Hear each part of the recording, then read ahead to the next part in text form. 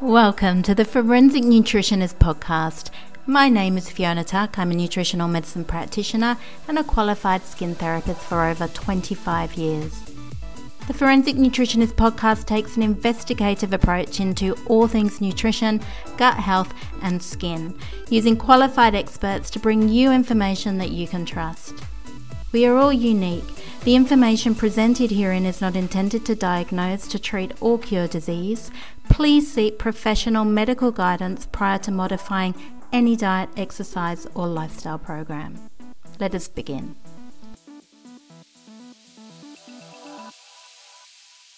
On the podcast today, we have Jessica Spendlove.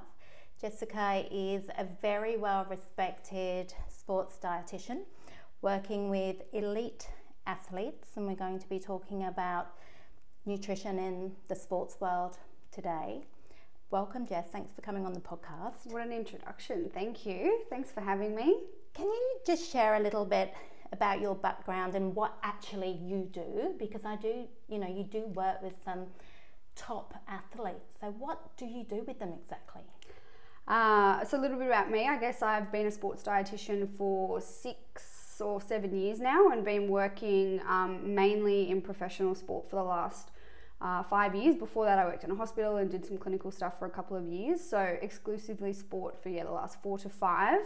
I get this question a lot, and a lot of people think, so do you just tell athletes what to eat? And it's like, well, that's part of what I do, obviously. So anything related to their nutrition, from making recommendations, educating them, meal plans, although to be honest, I feel like I write less meal plans now than ever before. So it's more about looking at what they're doing and making recommendations and small changes. So I guess that's a little bit different to working maybe in private practice where you don't see your clients all that often.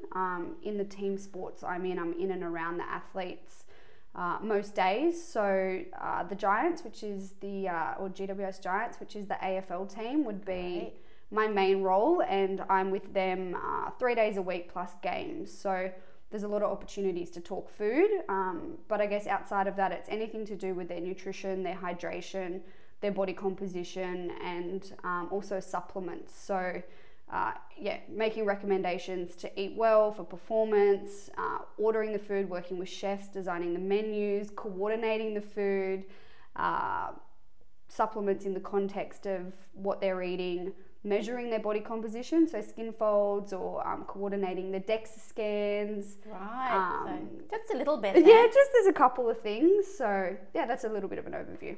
Wow, fascinating. Yeah. And when it comes to sports nutrition, how different is that from, say, being a regular dietitian? Is that a specialised training area that you have to do? Yeah, it's essentially an addition to the tertiary education. So you go to university and you do your dietetics, which qualifies you to be a dietitian. So that'll either take 4 or 5 years, depending on whether you do a straight undergrad or a postgrad.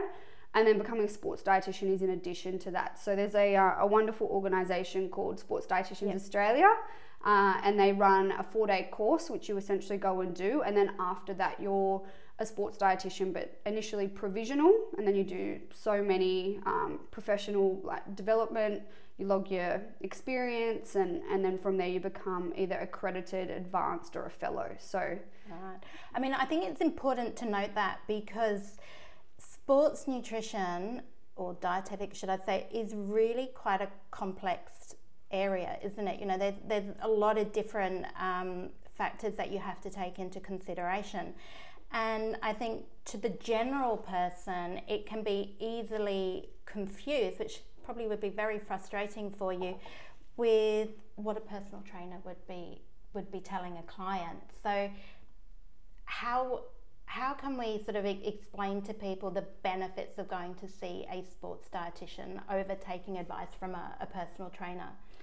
I guess a sports dietitian who's somebody who is a scientist at heart. So a dietitian, they do a lot of science in their undergrad and their postgrad, and they're taught to forensically be able to go through the evidence. I like that. And get your little detective hats on and go through the evidence and weigh up what is actually effective and efficient, and also the efficacy, so meaning that it's safe to use. So someone who is a dietitian, you know that they have done years of study and they're trained to be able to determine what's right and wrong, as opposed to, say, some personal trainers have gone to university and they might have done exercise science, but they haven't gone through all of that related to their nutrition and food. So I guess it's kind of like, a PT or a nutritionist might be able to say this food is good for X, Y, and Z, whereas a dietitian who's somebody who can kind of clinically recommend a way of eating for an outcome. And more personalised. More personalised, definitely. Absolutely, because I think it can be really confusing for people out there to know who to take advice from. So thank you for clearing that up.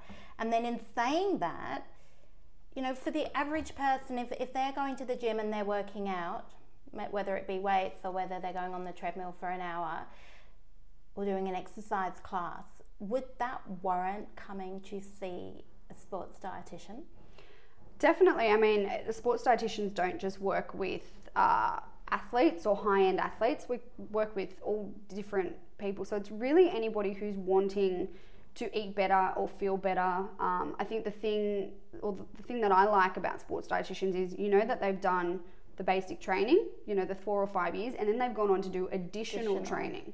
So they're all clinical dietitians, they're all accredited practicing, and then they've gone on to do additional studies. So yeah, it's definitely not only for an athlete, it's someone who's active or interested in just eating better or feeling better. So, but yeah, if you're a weekend warrior, you go to the gym and you want to change your body comp a little bit or just eat a bit better, you could definitely, go and see a sports dietitian. And if somebody, and this is something I hear a lot, especially with men, is about trying to build muscle. What can I do to build muscle? And quite often you'll see people running out to the health food store and buying big tubs of muscle bulk and protein powder, and there seems to be this common perception out there that if I eat protein, I'm going to automatically become muscular. And I do think that that's something that a lot of people think happens. So what would be your advice for the average person that just wants to get a little bit more toned and does need to actually build some muscle, that is very lean and needs to build muscle? What would you say would be something that would be beneficial for them to do? Protein is an important nutrient for building muscle, so I guess people are right there, but yeah, the misconception that we need to go out and buy all these different powders and potions and whatnot is definitely not correct. So one thing we know is that most people actually eat enough total protein across the day, but where I guess a lot of people can improve is how they eat it and the distribution. So, classically a lot of people will eat a fair amount at lunch and dinner and then not much at breakfast and snacks. And the thing we know is that getting that distribution across the day, so these are in and around the amounts of 20 to 30 grams of total protein per serve 4, 5, 6 times a day is much more beneficial than having none or minimal at breakfast, maybe cereal with a bit of milk on it, which is minimal, and then afternoon snack might be a muesli bar and a piece of fruit. Well, let's look at what we can do there. Maybe take some from lunch and dinner, not physically, we don't have to physically put half a chicken breast in the afternoon, but yeah, that distribution across the day, 20 to 30 grams, 4, 5, 6 times a day is where most people can improve on. And coming from whole foods as well, we don't have to just get that from powders. Yeah, we're humans, we eat food, like not just nutrients, so looking at ways in which we can get that throughout the diet.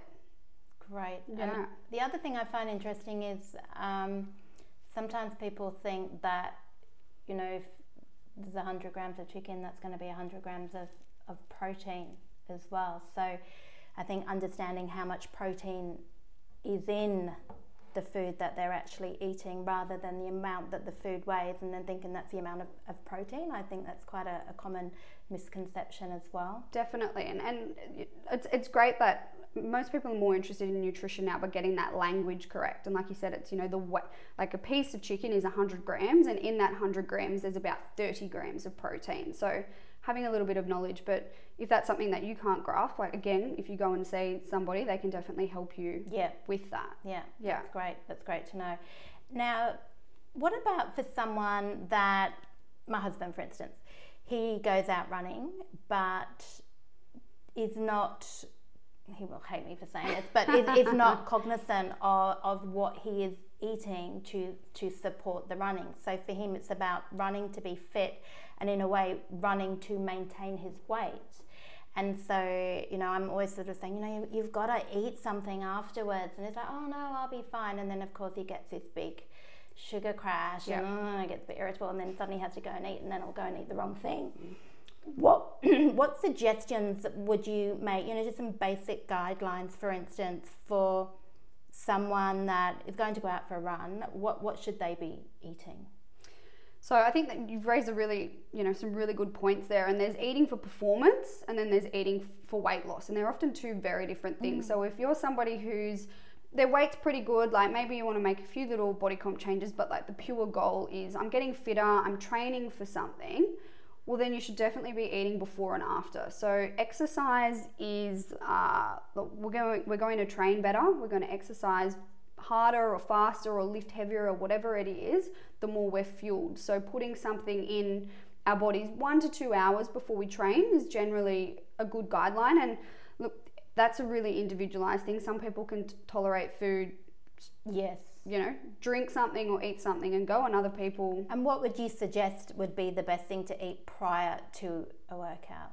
So anything carbohydrate focused will be good, particularly if you're working at a higher intensity. So glucose is the main fuel source, and we get glucose from carbohydrate sources. So something that's sustained, like a banana, maybe a banana smoothie, or maybe like a nice piece of sourdough with, you know, a nut butter, or something small, at least putting something in your body just to kind of give your body that little hit before you go out and train, go for a run, would be really beneficial.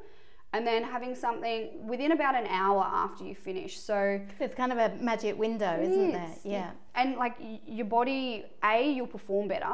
B, your body soaks up the nutrients. So once we've trained, these muscles are kind of like primed, ready to absorb the nutrients. And also, classic example, so many people, they don't eat straight after. They think, I'm not that hungry. They delay it. Like you said, the energy crash happens. The appetite spins out of control, and then they're making a bad food choice. And the mood swings. Oh, the mood.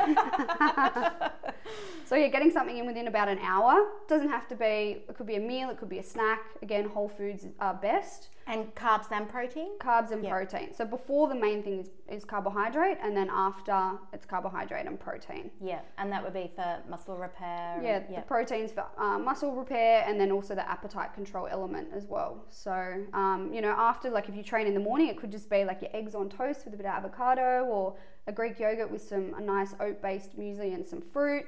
If you're training in the afternoon, it could be just going home to dinner and having a well-portioned plate with some sweet potato, or, you know, some brown rice, and then whatever your protein of choice is, and then lots of colourful stuff for all the benefits there. And if somebody isn't doing that, so let's just say they are over-exercising and they're exercising excessively, and this might be someone, for instance, that is doing that to lose weight, and they're not replenishing their body after, what kind of health complications could occur if that was a long-term thing? It's amazing what the human body can be put through. Mind over matter, I see it so often, and this is definitely something which happens in general population and elite athletes. And sometimes it's a deliberate, I'm trying to lose weight, I'm going to deprive myself, and sometimes it's just people don't understand how much they're training and what their body needs. So long term, there can be like you know, hormonal complications, there can be bone density issues. In women and men, there's a condition out there called RED-S, which is like an energy deficiency syndrome, and the triad of different complications in that hormonal, reproductive, bone density space is growing, and it can actually be quite a serious... Yeah, absolutely. And for somebody that is into running and That's not me. No, I'm not. I love exercise, but I'm not a runner, you'll runner. never see me running a marathon. It's just my body just doesn't work that way. I like exercising, but not sort of endurance long runs. But for somebody that does do mini marathons and things like that, you hear a lot about people saying, "Oh, carb loading, got a carb load, eat the pasta the night before and the pizza." Can you explain what they mean by that? What actually is carb loading and what's the benefit of doing that? And are people doing it correctly, or are they, just eating a bowl of pasta? Is that actually carb loading? No, I think, so many good points there, and hopefully I remember them all and we work through it. But carbohydrate loading is essentially giving your body more fuel, which you then store. So then in the race, or at the event, you'll have that. So we only have a limited amount of glycogen our body stores. So this is where this idea comes from. And by increasing the amount the day before, we then put more in the muscle to then use. So the thing is to actually do it properly, it's, according to textbooks and research, it's around the 8 to 10 grams per kilogram of body weight. So party. So a bowl of pasta the night before is not actually carbohydrate loading. I mean, I definitely talk to a lot of people about a periodized nutrition approach and, high days eat high, low days eat low, which might mean having more carbohydrate the night before a bigger session and less the night of it. But to actually carbohydrate load properly, it is quite a lot, and it's definitely not something you would just go and do if you've not tried it. So you definitely want to practice it in training first. And I guess a little bit of a sidebar, but this is where the high fat interest has come in the endurance space, because we've got a lot more body fat stored and triglycerides, etc., which we can just call on in these extended events. So this is where this interest piece is coming from, high fat versus high carb. Yes, so definitely benefit to both, but for me, I'm definitely more of a flexible approach, and I would recommend definitely increasing that carbohydrate before your higher intensity training. And would that be for the whole day before? If you're doing a high carb or carbohydrate load, that would be that amount across the day. Yeah. So, but I wouldn't recommend just doing that off your own accord. You would want some guidance. It's But you'd be surprised how many people I hear talking about this kind of thing that are going out running and that don't consult with a sports dietitian. And does that mean that could something detrimental happen, or is it more just that they're not going to get the full benefit of what they're trying to achieve?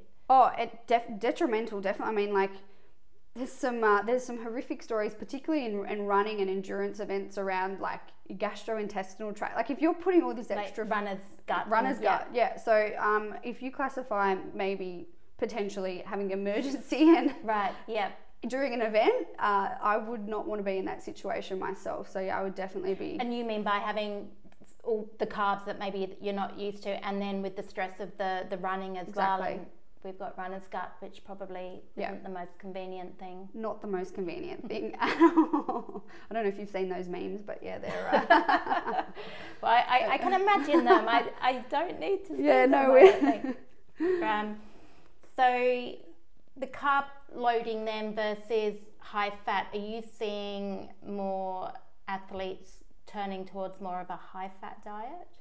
Say with keto and things like that, and fueling their body that way? How effective do you think that really is? I'm seeing more interest in that, but it's when you talk to people and you find out what they're actually doing. So what keto or high fat actually is versus what people are actually doing, and often two very different things. And like keto, a lot of people say they do keto and they're not really doing keto at all. They're doing low carb, I guess. Exactly. So I think having the conversation and understand what people are actually doing. I guess in my particular space, I work in team sport. It's very high intensity focused. So athletes understand the need for that carbohydrate. And even I've definitely had players come along and, what about keto? Should I be trying this? And they'll often try it for 2 days and feel horrendous and they're straight back. But in the endurance space, it's definitely gaining more momentum, and there are definitely people out there competing on it.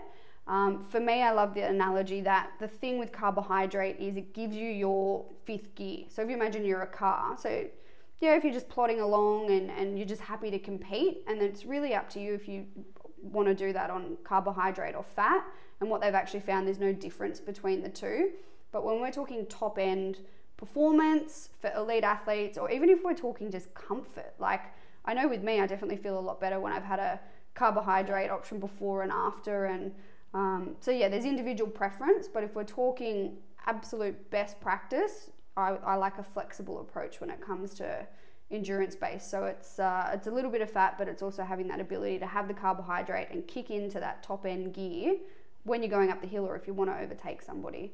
And I guess in a way you need the carbs as well for the mood, the brain, as well, and the gut, tryptophan, and yes, so we're going to be seeing a lot of consequences by completely cutting those out. 100%. I think carbohydrate and whole grains and all of that are kind of gaining momentum again, and a lot of that is thanks to the gut health space and what we're learning about the microbiome and the good bacteria. And what we know is that they feast off whole grains. It's really the fuel for your good bacteria in your gut. So I think watch this space in the next few years, but I think whole grains are definitely coming back, and carbohydrates in general won't be as demonized, a lot because of that. And I think people are actually going to feel a lot better mentally, physically. I agree. I think people, whole grains have been demonized. People are cutting them out, because they're fearing carbs. Also, there's been this whole fear of gluten. It's a whole other area, but yeah. It's another podcast for another. Exactly. But I definitely agree with you that I do think we're going to be seeing a whole grain comeback movement for sure. Absolutely. I know myself, I'm eating more grains and I feel so much better, and I've noticed my mood as well. It's much more I feel happy when I eat carbs and whole grains. Most people do. Less hangry. Well, there's a whole biochemistry with the brain with it as well, so for sure. Well, the thing is, your brain, and look, keto and ketones, and that's a whole nother thing, and yes, you can, but your brain uses 20% of your total energy intake, and it exclusively likes glucose. So yes, again, like, it's people out there that might be high fat or supporting on keto, and yes, ketones can kind of override that to an extent, but the majority of people, you're feeling better, you're functioning better, you're moving better, your health is better. Well, I guess your brain relies on glucose so much that if it's not getting it, it's going to make it, right? Exactly. So, yeah, I mean, we need it. We'll die without it. So something that I guess where I struggle a little bit with, Jess, is when with sports nutrition, we talk about people taking supplements, so things like performance enhancers, and you pick them up and they've got all sorts of ingredients in there, dietary supplements, protein powders with extra supplements in, and even things like branched chain amino acids, really big amongst the gym goers. And for me, I guess I get a little concerned when people just sort of go straight to the supplements and what's in them and what additional excipients are in them and what that actually is doing to their body. And I think, it was a recent article from Sydney Uni saying, put down the protein shake, and branched chain amino acids may be doing more harm than good and may potentially even shorten lifespan. And I know that was a study on rats or mice, I think it was mice. But, what are your thoughts with that? Oh, it's definitely a concern when people go straight to the supplements. And I mean, it's, humans in general, we do, if we can get a shortcut, most people want to take that shortcut. And rather than, and the way that it's the marketing, like you said, it's, this is going to do this, and mega gain and mass gain and whatnot, fat blasters. And one thing I learned a long time ago is if it sounds too good to be true, usually it is. And there's nothing I hate more than picking up a supplement and just seeing rows and rows and rows of ingredients, which I can't even read. If you can't read an ingredient, it's probably not a great thing to be putting in your body. And even sometimes these ingredients have got things like emulsifiers in them and additives, which we now know are detrimental to the gut. Exactly. As well. So it's kind of And if you think about what I was, saying before around, 20 to 30 grams, 4, 5, 6 times a day, and 100 grams of chicken gives you 30 grams. It's not actually hard to meet your requirements from food when we're talking protein. And whether you choose to eat plant protein, animal protein, a combination of both, again, like we were saying before, you eat food, not just nutrients. So just eating these products where we've extracted certain nutrients, we're putting them in our body, not in the context of a whole whole food, piece of fruit, vegetable, piece of meat, and all the other additional benefits of it, it definitely raises concerns. And the study you've mentioned, yes, it's been done in mice, but it's very relevant. A lot of what we've learnt over time in nutrition, medicine has come from these kind of studies. And I think it's great that stuff like this is starting to come out, and hopefully makes people more aware that we need to look at whole foods. And the majority of people, even there's elite athletes out there that can get what they need simply from whole foods. That's great. That's great to hear. I'm all about the nutrigenomics and getting your nutrients as naturally as possible. Otherwise, just as you said, you're cutting out the bioactives and the phytochemicals. It's not always just about that isolated single nutrient. And surely if we isolate a single nutrient, we're going to knock out other biochemical pathways. There's got to be a knock-on effect. It's a bit like taking medication. There is always going to be a side effect. There's going to be a benefit, but there's going to be a side effect. And the perfect example there is, like, look at antibiotics. It's something that we're now so much more mindful of, about the negative side of it as well as the positive. So it's really, people are becoming more aware. It's great, and it's definitely, supplements are the icing on the cake, if that. You need to be looking at all the other areas of your diet, and like you said, eating whole foods, and just most people can get what they need from that. Absolutely. I'm so glad to hear you say that. Yeah. What about, there was a bit of a craze a while back, probably because I also work in the aesthetics industry, so it probably attracts people that are very concerned about appearance, but with, say, sports models and bikini models that do weights that quite often will go on a keto style diet and really minimize their body fat. When you get that low in body fat, how detrimental is that going to be to their health? It can be very detrimental. So, in that, there's body image issues, there's mood issues, and a lot of that is kind of, it's actually interesting. I did a little bit of research in bodybuilders when I was at uni, and tracking that over time, and just seeing the correlations with reductions in body fat and the increases in a lot of the psychological components, which got the mood, the body dysmorphia, the body image. When we're talking like physiologically issues that can happen, to get up on stage and look like that in a competition, you're pushing your body to extremes, and it's definitely below safe levels. So again, reproductive potential issues, hormonal, depending on how long people stay like that for, again, those bone densities. So yeah, there can be a lot of issues, and the thing is with a lot of these physique sports, they're on the rise, and there's probably it can be done safely if you're working with a coach and a dietitian and someone that can monitor this, but there certainly can be a number of ramifications, short and long term. And there's something else they do, and I don't know if you know about this, but water loading. Yes. Do you know what is that? So it has to do, I think, in that final week where they play around with the amount of fluid and sodium that they consume to essentially flush the body out and then dehydrate. And it has all to do with the effect of the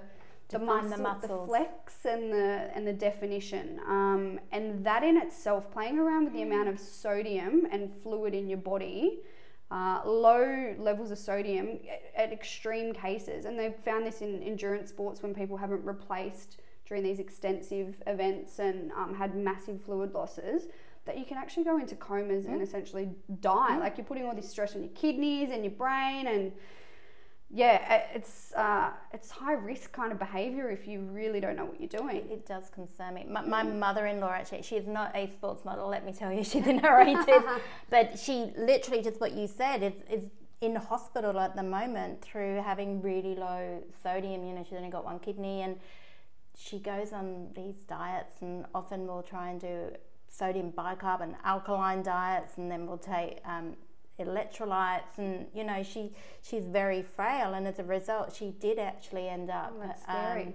affecting her sodium levels dangerously low. So hyponatremia, that's the condition, and it's pretty scary stuff what can actually happen from if you don't get it right. Absolutely. So that is a concern. And also I think with social media these days as well, how people can be influenced by how they look. I'm just so thankful that when I was a teenager, we didn't have social media because I mean, you know, when I was 16, I was actually anorexic, and that's a whole other podcast as well. Yeah. But, you know, if I had been looking at these photographs every day and it was all about body image and it was how you look, then it does concern me how this is going to affect the next generations coming Well, I know through. how it makes me feel sometimes as a 32-year-old, let alone, like you said, like at 16 years of age, impressionable, and let alone having all these perfect images of these perfect bodies, which have probably had who knows what kind of touching up. And yeah, I'm thankful as well. So yeah, and now all the body enhancements and all of that, it is a concern. So it's just, I think, important that people know that there is no such thing as the perfect body, and that, you know, without clothes on, most of us don't look that great. Exactly. The lighting and the touch-ups and the, yeah, exactly. So with sports nutrition, Jess, you know, are there some common mistakes that you see people make? Is there something that in a way frustrates you, or that you see people do a lot and you think that's just not right, that's not true? Yeah. I think one thing I see a lot of people do, they decide they want to see a dietitian, and I guess the thing with a dietitian, it might not be seen as a necessity, more of a nicety. So, you know, you see a physio when you're in pain, or you see a chiro, whereas a dietitian, it's kind of like, you know, unless you've got some serious gut or intolerances, etc., it might just be, I'm going to feel better. And the thing is, I think when someone can turn up and they're ready to make a change, they want to change the world in a week, and it's like, well, hang on. How old are you? You've literally got a lifetime of habits. Let's just work on building some change, getting some momentum, and creating actual sustainable lifestyle changes. So I think the thing is consistency. And yeah, I definitely, probably where most people go wrong is they want to change way too much too quickly. They're not sustainable, not sustainable changes they can make. They can't sustain them consistently, and then they've fallen off the wagon, and it's not been the most successful, you know. It is interesting you say that, because I see that time and time again. Quite often, you know, people not wanting to necessarily change, they want the results, but they don't really want to put in the hard work to make those dietary changes, or they just want to be told what they're doing wrong and what's going to fix it with a quick fix, maybe a pill or whatever. Or, you know, we get so impatient, we want to get those results really, really quickly. Where would be some good places that people could start? Is there some basic tips you could give with sports nutrition? But I guess it just varies for everyone. Oh, look, I think I have a few areas which I think apply to most people. It's just the level in which so the framework is eat whole foods, focus on your fruits and veggies. So no matter who you are, baby, elderly, elite athlete, everybody needs to be getting all the colourful foods. So looking at the guidelines for an adult, it's 2 pieces of fruit, 5 serves of veg, and at least starting there. So when you're working with people that are training a lot more, they need even more than that. But what we know is that, you know, it's like 5% of the population eat enough veggies. So start with that. Protein, so we've spoken about the benefit of that before, looking at ways that you can get a more even distribution across the day, and whether it's for a performance or whether it's for appetite control, that's equally beneficial. Choosing good quality, low GI, whole grain based carbohydrates, and when you train, putting it, you know, mainly around there to get that performance benefit and also that appetite control. Drinking enough water across the day. So it's a bit of a boring sell, isn't it? But, you know, 60% of our body's made up of fluid and hydration. So if you're constantly dehydrated, every single cell and every single biochemical process and function in your body is not working optimally. That's a really good point, because some people don't even realise they're dehydrated, do they? When if you're always dehydrated, you don't know what being hydrated feels like or looks like. So there's kind of 4 tips, but I think they're relevant for everybody and anybody, and it's a really good starting point. And just with the water, before we finish up, how important then, if somebody is, let's just give an example, somebody's gone to the gym, they're sweating, their clothing is wet by the end of the workout, so they've you know, really had a good sweat, a good workout. Is drinking water enough, or do they need, you know, some form of electrolyte to replenish that loss? Look, if it's really just been like you've been at the gym for like an hour or so, water is sufficient. There are some really good like electrolyte products out there which are purely electrolyte focused, which people might actually find help them drink more. But an hour or so of exercise, it's fine. It's not I must have that. When we're talking a few hours of training a day, that's definitely when we need to be looking at definitely adding in some additional electrolytes. But on the sweating, an interesting thing for people to do is to understand how much they're losing in a session. So you could weigh yourself just before and just after and try to standardize what you're wearing. Obviously, if your shirt's covered in sweat, it's a bit heavier, so maybe take that off if you can. And then you're looking to replace about 1.5 times what you've lost in fluid, because we do continue to sweat. So that's a little interesting exercise people might want to try. Great. Yeah. That's awesome. Thank you. Well, you're a mine of information. What else are you up to? Have you got any exciting projects on at the moment? Always have some projects. I know you're very, very busy. Hard to get hold of. All the things. Well, probably the biggest focus area at the moment is Health and Performance Collective, which is the business I've started with the lovely Chloe McLeod. So it's a nutrition consultancy business. It's aimed at helping people live and perform at their best. And I guess we've got kind of 4 main areas. We've got our individuals and our sports teams, which is ticking along nicely.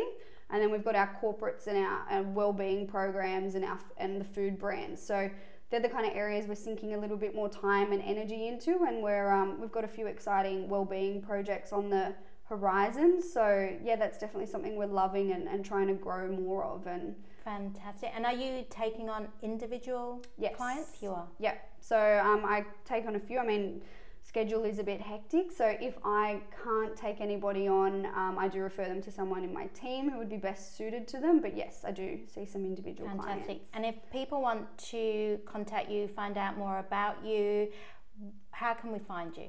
So Instagram's a great spot to find people these days. We love a bit of Instagram. So health_performance_collective is the business one. And then my personal one is Jess_Spendlove_Dietitian.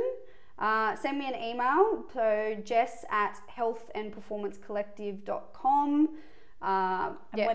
Website? healthandperformancecollective.com or jessicaspendlove.com, and shoot us through a little contact or comment through there, and all the options. Well, I hope everyone does follow you on Instagram, because you do give some valuable information, and I love your little Instagram lives that you do every week, usually on a Friday afternoon, giving really some great information. And I think I was writing, I love these, keep doing them, because I think people take so much out of that. And I guess we've all got short brain concentration, so they're short and they're sharp, and there's always some really great information that you share with people. So I can't thank you enough for coming to talk with me today. It's been a really, really interesting conversation, so thank you very much. Thank you so much for having me, and well done on all the nailing the technology here. I still struggle, but we do get there. We have technical Growth support mindset. upstairs. Thanks for having me, Fiona.